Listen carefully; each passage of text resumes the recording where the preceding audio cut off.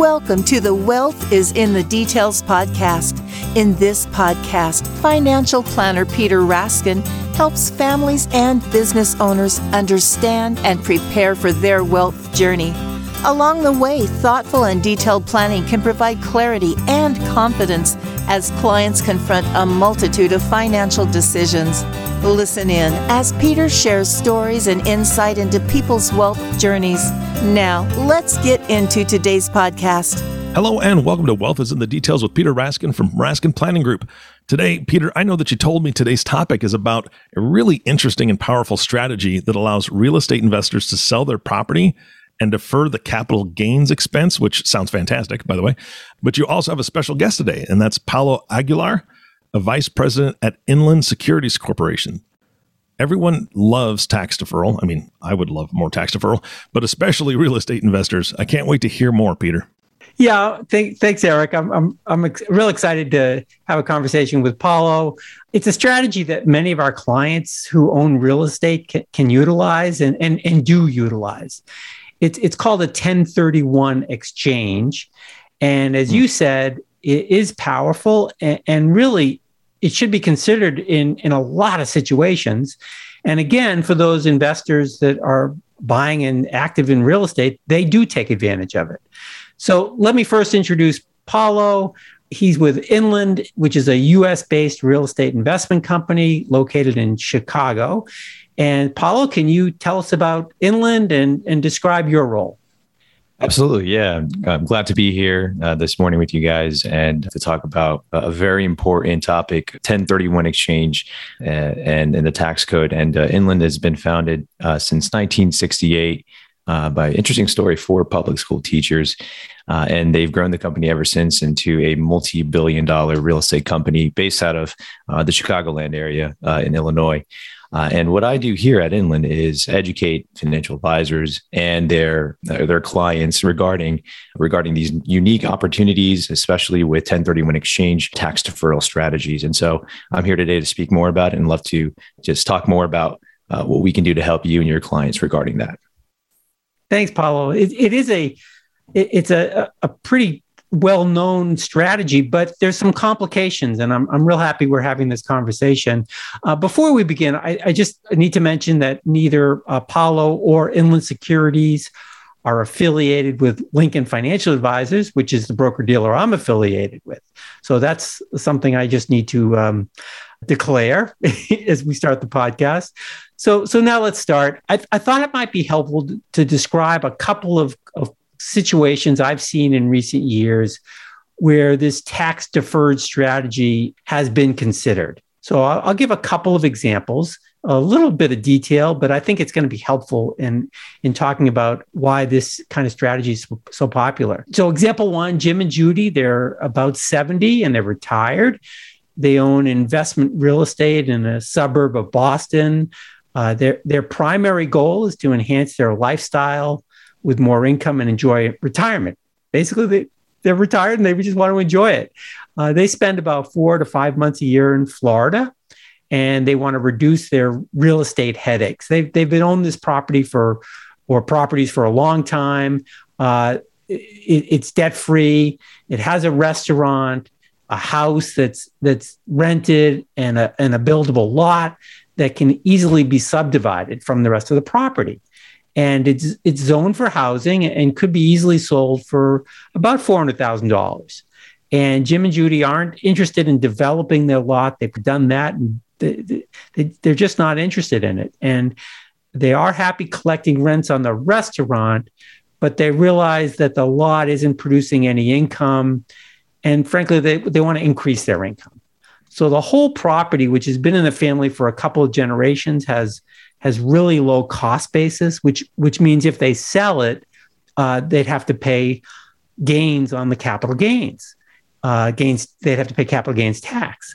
So if they do sell the lot or the restaurant, they'd probably have to pay about 20% of their proceeds in long-term capital gains taxes, which is a lot. And they want to avoid paying this tax if possible. So that's Jim and Judy, their example one. Example two is Sam. Sam has been a real estate investor for 20 years. He typically owns properties for a long time, but does sell them as time goes up, especially when he's not happy with how the property is performing or he thinks that there are better opportunities available to him.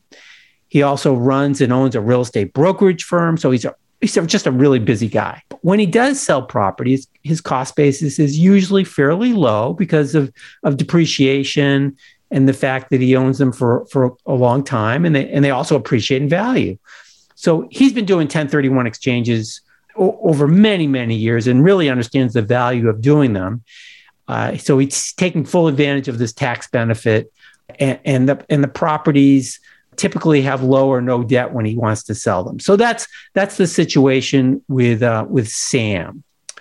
So Paul, let's get right into the details of the benefits and challenges of doing 1031 exchanges. Then after you go into that detail, we'll talk a little bit about how this strategy can benefit Jim and Judy and Sam.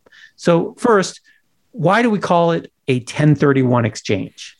Yeah, sure. Absolutely. So this was actually the 1031 exchange tax code was introduced 100 years ago, 1921, to really help farmers to exchange farmland when they do, in fact, sell their real estate. And so that actually has carried on over until the present day, where real estate investors can utilize this tax code, the 1031 exchange tax code, so that they can effectively defer any capital gains and their proceeds into a like-kind property.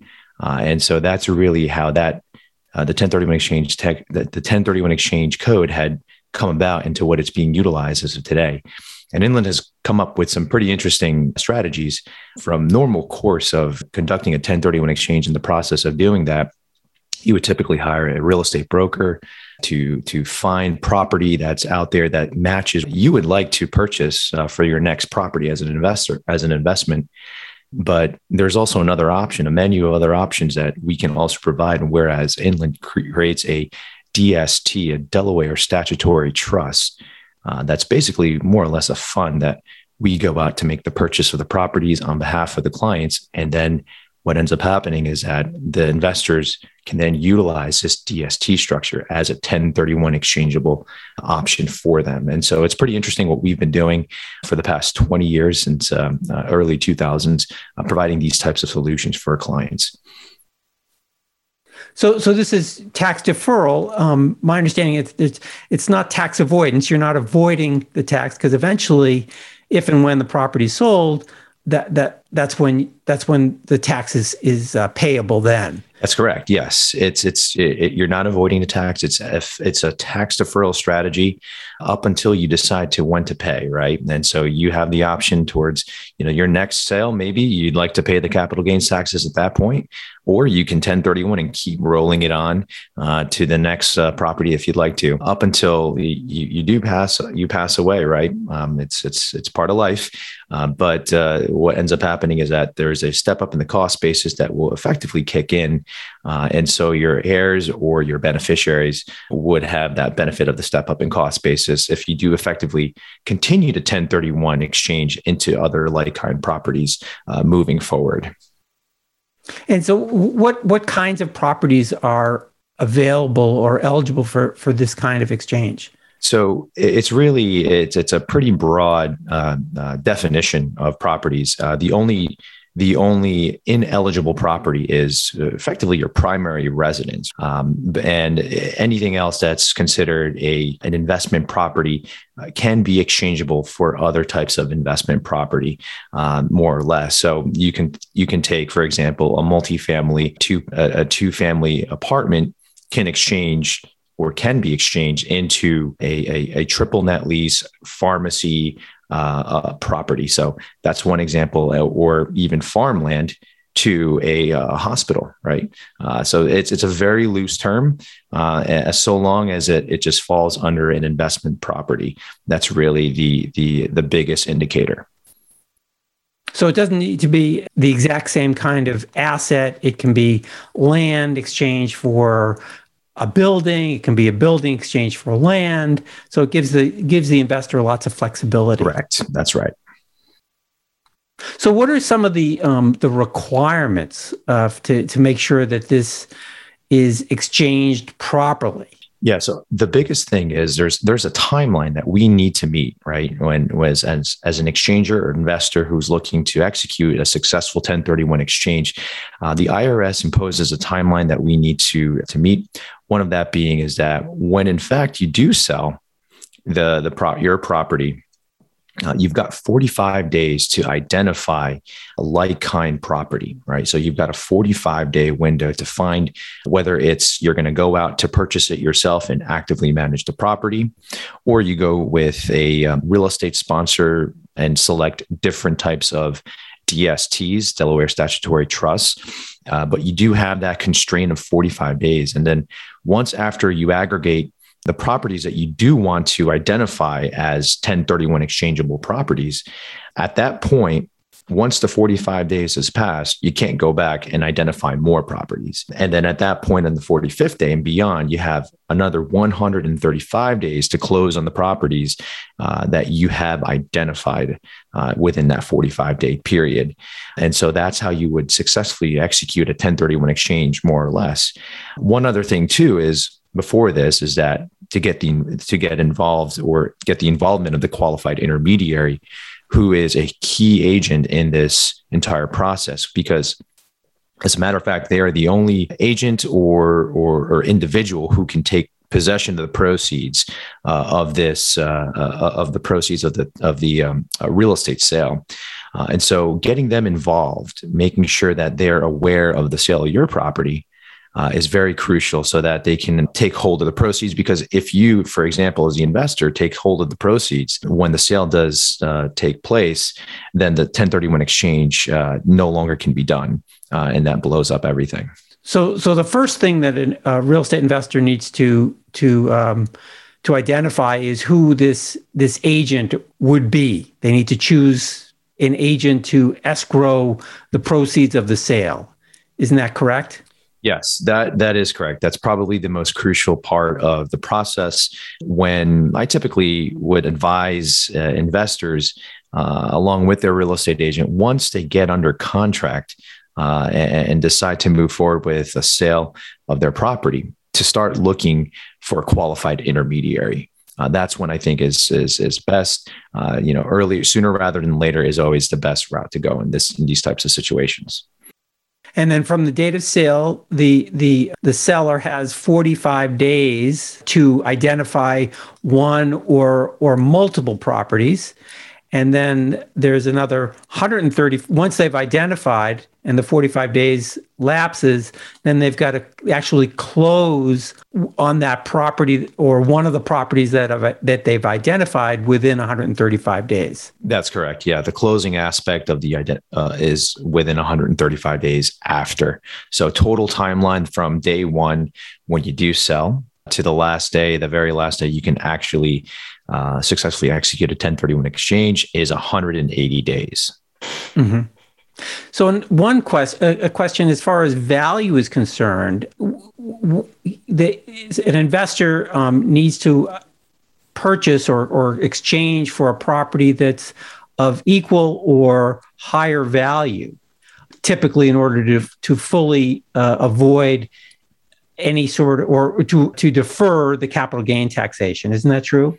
Yeah. So the way that the IRS looks at these are typically, if let's say you're selling out of a $1 million property, a multifamily, and let's say that there's 50% debt on it. So you have a $500,000 mortgage on this $1 million property. At the date of sale, the closing date, you're going to get back, call it $500,000, because of course you have to pay down the mortgage when it's due in the sale. And so now you're left with $500,000 and as equity that you can use and deploy to 1031 exchange. Now, what the IRS is saying is that we need to find that the very minimum, the same amount of dollar value of the sale of the relinquished property that you had just sold out of, so that $1 million.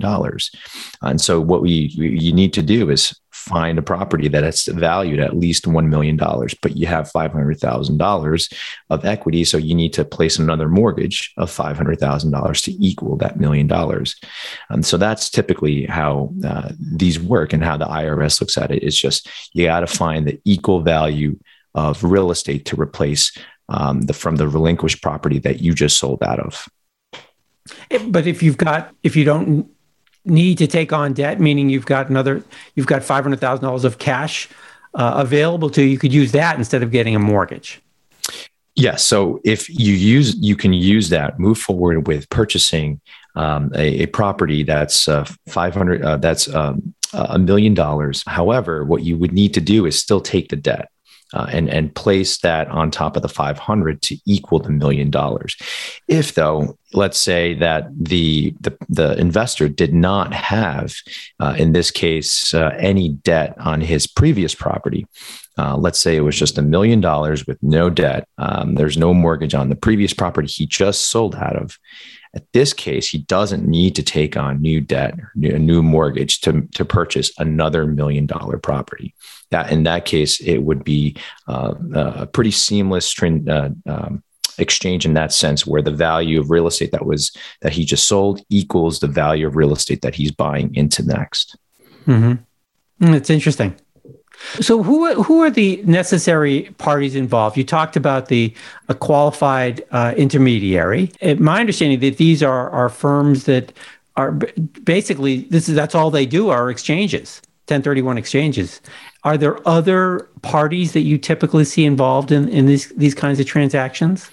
Yeah. So aside from the qualified intermediary, you would also involve their CPA, any state attorney as well. The real estate agent is also involved, in a financial advisor in the case of guidance from how to best look at the whole overall picture of how to move forward and the tax consequences and the options that are out there available, not only from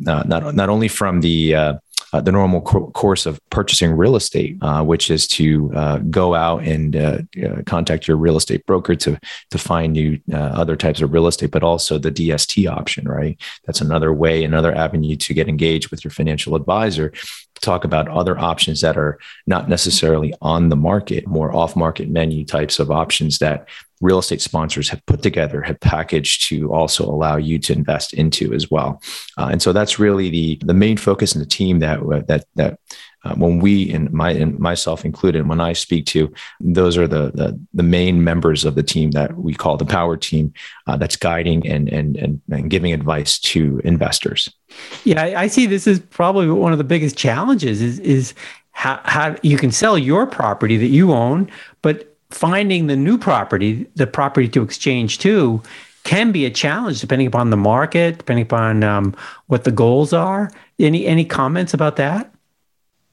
Yeah, absolutely. I mean, especially right now, it's extremely challenging. The market itself, across the board, for most asset classes and real estate have been very dry, very short on inventory. So it's been very, very challenging for investors to find the right types of deals that meet their criteria, that they're comfortable in moving forward with. And so that's been a real challenge for them. And so they've been looking at other avenues on how to 1031 and defer their taxes into other vehicles. And even so, the DST options, as of the last, call it year and a half or so, we've seen a spike of interest and shortage of inventory also on our end. So across the board, real estate has just been very challenging to find the right deals that make sense. And so it requires really a team of to get together and make sure that we can maneuver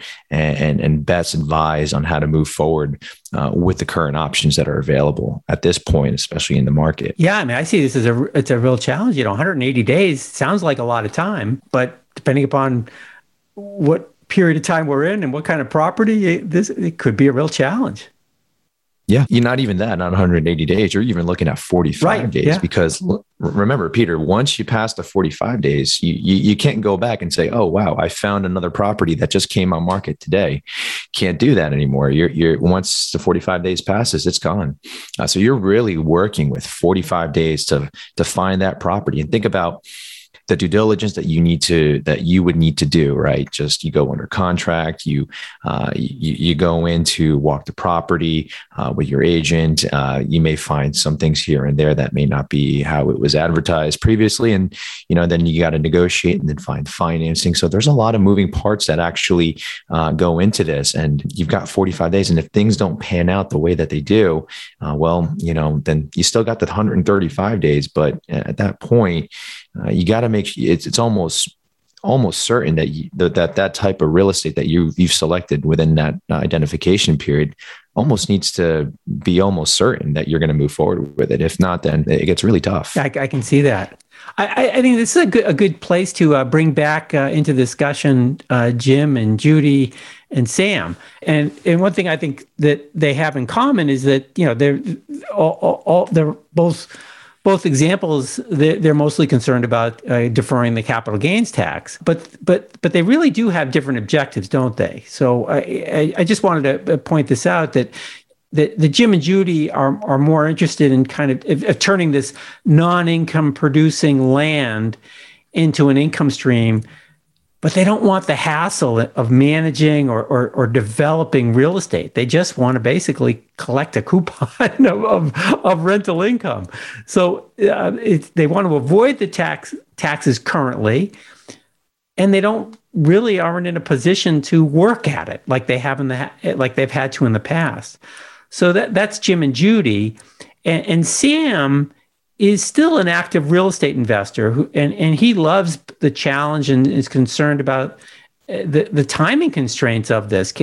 As you just said, can he really identify and close on suitable property within 45 days and then a total of 180 days? That's a real challenge for this active, busy investor. He's picky. He doesn't want to get caught paying taxes if it's avoidable. And most of the time he finds what he needs, but there's been a couple of instances over the last 20 years that he has gotten caught in it, and it's been painful. So what are some of those options for Jim and Judy and Sam? From my experience working here at Inland, we really deal with two types of clients, and you really highlighted those two types of clients, Jim and Judy and Sam, right? So Jim and Judy, those are the types of clients that we, for the vast majority, I would say maybe 90% or more, are the types of clients that go to the DST option, right?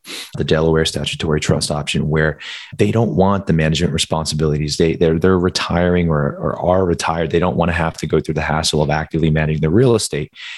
They look to these DSTs, the Delaware Statutory Trust, that we create for them, and we do the active management for them. We collect the rent, and then we pass all that income to the clients, to Jim and Judy in this case. And so that's been very, very attractive for many of the retired or soon to be retired investors that are just kind of tired of the toilets, tenants, and trash, as we call it, the terrible T's. And so in addition to that, from an estate planning standpoint, some of the investors that we've actually encountered, their beneficiaries, their heirs, they're not really into real estate. Maybe they have their own profession or their own career, that they're not really actively involved in real estate. And if they do pass away, in this case, and Jim and Judy do pass away, what do their son and daughter or their other beneficiaries, if they have any that they place instead, what are they going to do with the real estate if they do in fact buy another piece of physical real estate? And so with the DST, this actually helps them in the transition of passing and transferring the interests of these DSTs to their heirs a lot more seamlessly than if you were going to buy physical real estate. And so those are really the main benefits for the clients who are about to retire, or are retired and looking for more passive income, less responsibilities, and just to enjoy their golden years. As for Sam, it's interesting because we've gotten a lot of interest and calls in from these types of investors who are active actually, and do want to actually still be involved in real estate. But like I said before, the market's just a little crazy, right? Where there's been a shortage of inventory. And in this case, they're now looking at different avenues, expanding the menu of different for options for them so that they can continue to defer their capital gains taxes. And in some cases, what ends up happening is that if they can't find anything, maybe they'll look to us as a 1031 DST sponsor to park their proceeds, or 1031 proceeds, because eventually what we plan to do is, of course, sell the assets, these DSTs that we have, that we've invested in down the road within typically 7 to 10 years. And so they decide, hey, I'd rather park it in a DST vehicle for that period of time. And then from there on, maybe the market will change. Maybe there will be more inventory in that 7 to 10 year time frame. And then from there, I'll go back into real estate. And so that's another way to look at it. And another interesting aspect too is that we have the remainders of the real estate purchase, right, from these active real estate investors. And what I mean by that is, when an investor, let's say in Sam, is looking to move $1 million of 1031 proceeds, maybe he can only find $600,000 worth of real estate, but he really needs to find $1 million, right?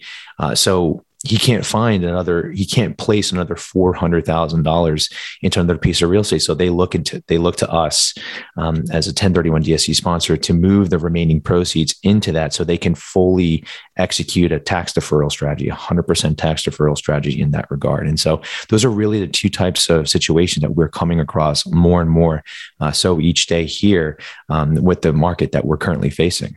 Yeah, I find that so interesting that this certainly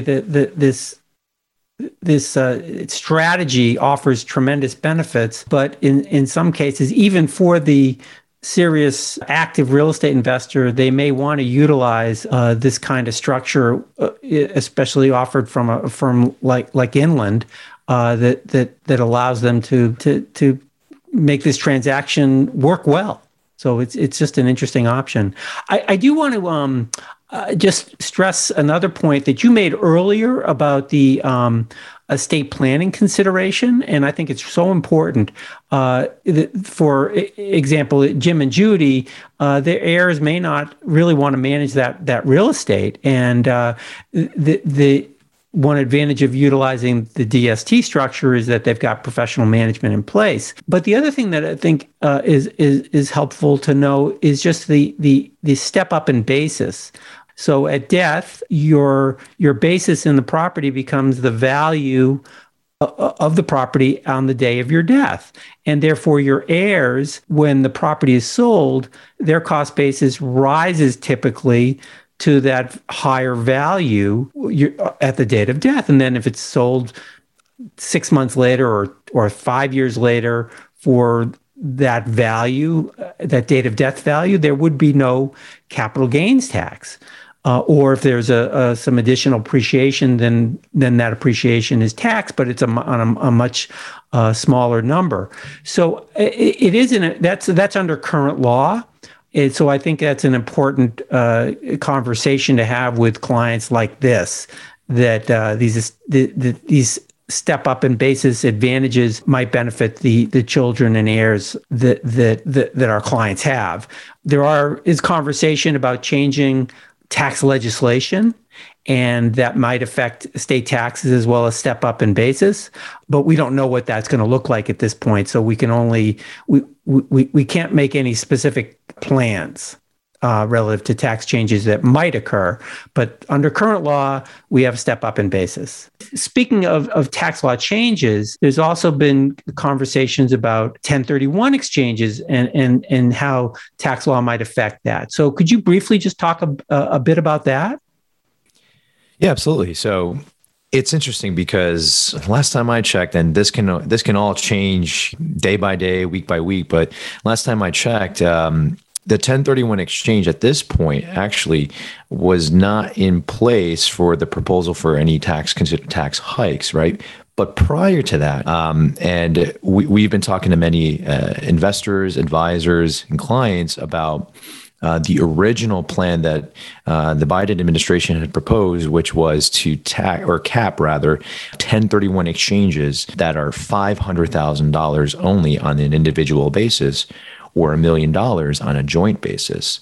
And so that was a few months back, but as of recently, actually, the last couple of weeks, when they made that, when they've created the proposal again from the Democratic side, we didn't see any of that language in there. So we're still waiting to hear. Maybe there's going to be some more negotiations on what may that be, what they will find out to be. But like you said, this is, it's very, you got to wait every day and see where things go from here on out. And so the step up in the cost basis as well is not also included as the current proposal right now, but they were a few months back talking about eliminating it altogether. And so, this is all TBD, as I'll put it. And so stay tuned on that. Yeah, I think that's the important thing to consider is just stay tuned. Tax laws can change at any point, and we just have to be prepared for that. So, Paulo, I'm so glad we have had this opportunity to chat today, because I think real estate is just a fantastic way to build equity and increase income for a lot of people. It's really been a wealth builder in this country for hundreds of years, and the U.S. tax code has certainly been supportive of this asset type, and I suspect in one way, shape, or form that the IRS tax code is going to continue to be supportive. We don't know to what extent, but real estate is an important part of our economy. So I suspect that lobbyists will continue to lobby Congress, and I think there will still be certain advantages. So thanks so much for joining me today. You and Inland are a tremendous resource, and I'm sure we'll be chatting soon. So thanks a lot, Paulo. Absolutely, Peter. Thank you for having me. You're welcome. Guys, this has been fantastic. Paulo, thank you so much for your time today and just the education that I just received and the audience. Peter, when it comes to folks that are listening to this, say, hey, this is something that I'm really interested in, I'm hoping that they reach out to you. Can you just remind them of how to get a hold of you? Yeah, I think probably the best thing to do is to go to our website, which is raskinplanning.com. Our contact information is there. People want to call, they can call me at 617-728-7433, but happy to answer any questions. And I think it's a tremendous strategy that may not be appropriate for every circumstance, but at least it should be considered. So, Eric, thanks a lot. Absolutely. Absolutely. Paulo, again, thank you so much for being on the show. Peter, of course, thank you for bringing him on the show to educate the audience and myself. But of course, our last thank you always goes to you, the listening audience. Thank you so much for tuning in and listening to the Wealth is in the Details podcast with Peter Raskin. If you have not subscribed to the podcast yet, please click the subscribe now button below. This way, when Peter comes out with a new podcast, it'll show up directly on your listening device. This makes it much easier to share these podcasts with your friends and family. Again, thanks so much for listening today. For everyone at Raskin Planning Group, this is Eric Johnson reminding you to live your best day every day. And we'll see you next time. Thank you for listening to the Wealth is in the Details podcast. Click the subscribe button below to be notified when new episodes become available. The information covered and posted represents the views and opinions of the guest and does not necessarily represent the views or opinions of Lincoln Financial Advisors Corporation. The content has been made available for informational and educational purposes only. The content is not intended to be a substitute for professional investing advice. Always seek the advice of your financial advisor or other qualified financial service provider with any questions you may have regarding your investment planning. Peter Raskin is a registered representative of Lincoln Financial Advisors. Securities offered through Lincoln Financial Advisors Corporation, a broker, dealer, member SIPC. Investment advisory services offered through SageMark Consulting, a division of Lincoln Financial Advisors, a registered investment advisor. Insurance offered through Lincoln affiliates and other fine companies. Raskin Planning Group is not an affiliate of Lincoln Financial Advisors. Lincoln Financial Advisors Corporation and its representatives do not provide legal or tax advice. You may want to consult a legal or tax advisor regarding any legal or tax information as it relates to your personal circumstances.